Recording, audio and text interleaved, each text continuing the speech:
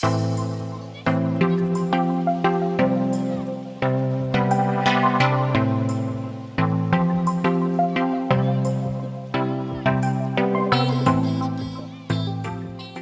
back to the Corduroy Connect podcast. A big thank you to each and every person joining us today.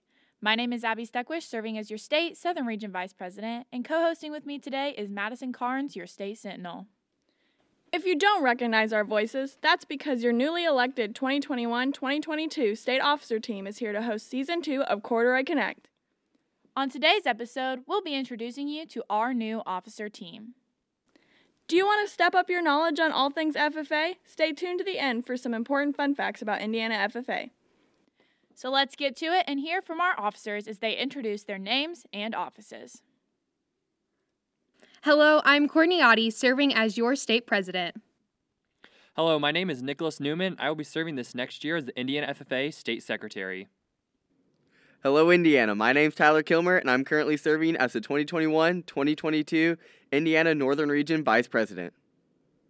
Hello, Indiana FFA. My name is Abby Steckwish, and I'm currently serving as your state Southern Region Vice President. Hello, Indiana FFA. My name is Jordan Wickard, and I am currently serving as the 2021-2022 Indiana FFA State Treasurer. Hello, Indiana FFA. My name is Jeremiah Geis, and I'm serving as the state reporter this year. Hello, I'm Madison Carnes, and I'm proudly serving as your 2021-2022 State Sentinel. And there you have it, your 2021-2022 State Officer team. We couldn't be more excited to be continuing this new tradition. Let's get started interviewing our officer team. Each officer will pull a question out of a hat and share their answer. Let's get started with Nicholas Newman. So, Nick, let's get started. Why did you join FFA? So I've been around FFA my entire life. All of my older siblings were involved in FFA, and it was kind of a constant competition, like once I got in FFA, of who was the most active. When I was like 10 years old, there's one specific memory I remember with my mom, and it was Halloween. We were trying to figure out what I wanted to be for Halloween. I'm kind of procrastinated, so it was the day of. And so that year, I decided to dress up as an FFA member. So I was in my brother's jacket, which is like 4 sizes too large. And now I know that you're not supposed to do that, like wear somebody else's jacket. But at the time, that really started my passion for FFA and has continued throughout the years. So, Nick, if a younger member were to come up to you and ask to dress up like an FFA member for Halloween, would you let them wear your jacket? Abby, that's a good question. And I would, because that simple memory, though, that picture of me, like a 5'5" FFA member, you can't see it, but I did air quotes. That was like, I really hold dear to my heart. So I would have that memory for any FFA member who would ever want to do that. Really cool. Thanks. Okay, Courtney, so let's hear it. What's your favorite, CDE or LDE, and why? So, funny story, my chapter's actually pretty into parliamentary procedure, so we constantly had parties all the time where we would bring a pea food. So I think one time I brought a pecan pie and popcorn, and we had pork chops. It was the most random thing, but we always end up making the biggest memories with each other. And one time on our way back from state, we actually hit a massive water puddle, so all of this water started splashing up on the side of the bus, and that's whenever we all were like, yes, this is it. We are friends forever, and it's not going to change. And we've even kept in contact throughout high school and after everyone else graduated. So even though we might not have done the best all the time, we had some of the strongest friendships, and I really hold that close to my heart. Would you say some of those people are still some of your best friends today? They are, yeah. I constantly get Snapchats from them asking me how I'm doing and when they can come up to visit. So it's really cool to see how, even though we might be 100+ miles apart, they're still constantly wondering about what we're doing. That's awesome, Courtney. All right, Jordan, what are you looking forward to most this year? Something I'm looking forward to most this year is definitely just being able to interact with members. I know that one of my favorite parts about FFA is definitely the conferences, and so being able to see those members and just show them that they're valued, loved, and appreciated is something I'm really excited about. What would you say going through your FFA career was your favorite conference and why? I would say probably my favorite conference was SOAR because that's where I got to meet some of my foundational friends in FFA, and it was really my first experience at a conference, and it was just an awesome way to get started. That's awesome, Jordan. I really love SOAR as well. All right, Jeremiah, what's your favorite FFA memory? So my favorite FFA memory was this past fall after the Livestock Skillathon CDE, and I had to walk through the McDonald's drive-thru as the dine-in was closed. The window people weren't necessarily the kindest, but I got my 10-piece McNugget with my sweet and sour sauce, and that made my day. Is that your favorite McDonald's meal?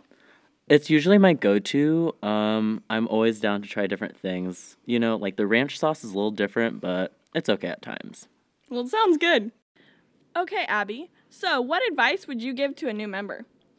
Well, I would have to say, first of all, try anything and everything that you're interested in. Everybody's FFA career is different and unique in its own way, and I would say that my thought to try as many things as possible and figure out what I'm interested in was probably the best thing that I've ever done.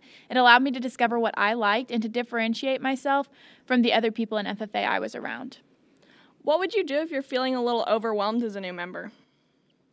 I would say just take a minute to take a step back and reevaluate where you are. Maybe try to figure out what those stressors and things that are making you overwhelmed are and try to eliminate those things as best as you can. Sometimes you can't eliminate them, but find ways to get that out, whether it's talking to somebody else, talking to your advisor, talking to some other FFA friends, and really just finding others who are in the same boat as you. Thank you for that great advice, Abby. All right, Tyler, let's hear it. What does your supervised agriculture experience look like?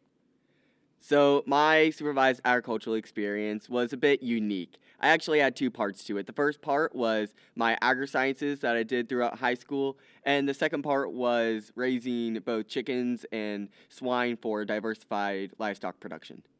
That's really cool. My SAE looks nothing like that. But you mentioned agri-science. What are some of the research you did for agri-science? So mine was mainly focused on environmental stuff. So my first one was based off comparing soils from different states, and later I went on to do two about a local creek that runs through our area and just testing some different things with that. Awesome. Thank you. All right, Madison, you're going to wrap us up. And what do you hope to accomplish over the next year? During my year in office, I really hope to start making members feel more welcomed and to break that stereotype of FFA being all about cows and plows. I came from a non-agricultural background, so it's really important for members to feel included and welcomed in the organization. I would totally agree. I hope that every member listening feels welcomed and included in this organization. Madison, what is a way that you could help a member feel included and welcomed? I think interacting with everyone and giving everyone a chance. You never know who's going to be your best friend and who you could connect with, so just interacting with everyone. Awesome. I would agree. That's some really great advice. Thanks, Madison. A big thank you to everyone for sharing your answers. I'm hoping you got a little sneak peek into our team. We are excited to get to know each of you better throughout this year. For Season 2, we're introducing a new segment called Indiana FFA Fun Facts. Every podcast, we will share 3 interesting tidbits about Indiana FFA. Madison, would you like to share our fun facts? For our first fun fact, the Indiana FFA Leadership Center is 170 acres. For the second, Indiana FFA was founded in 1929. And for our last fun fact of the day, Indiana FFA has had 5 national presidents. Well, that closes out the first episode of Season 2 of Corduroy Connect. Thank you for tuning in to this episode. We'll see you next month.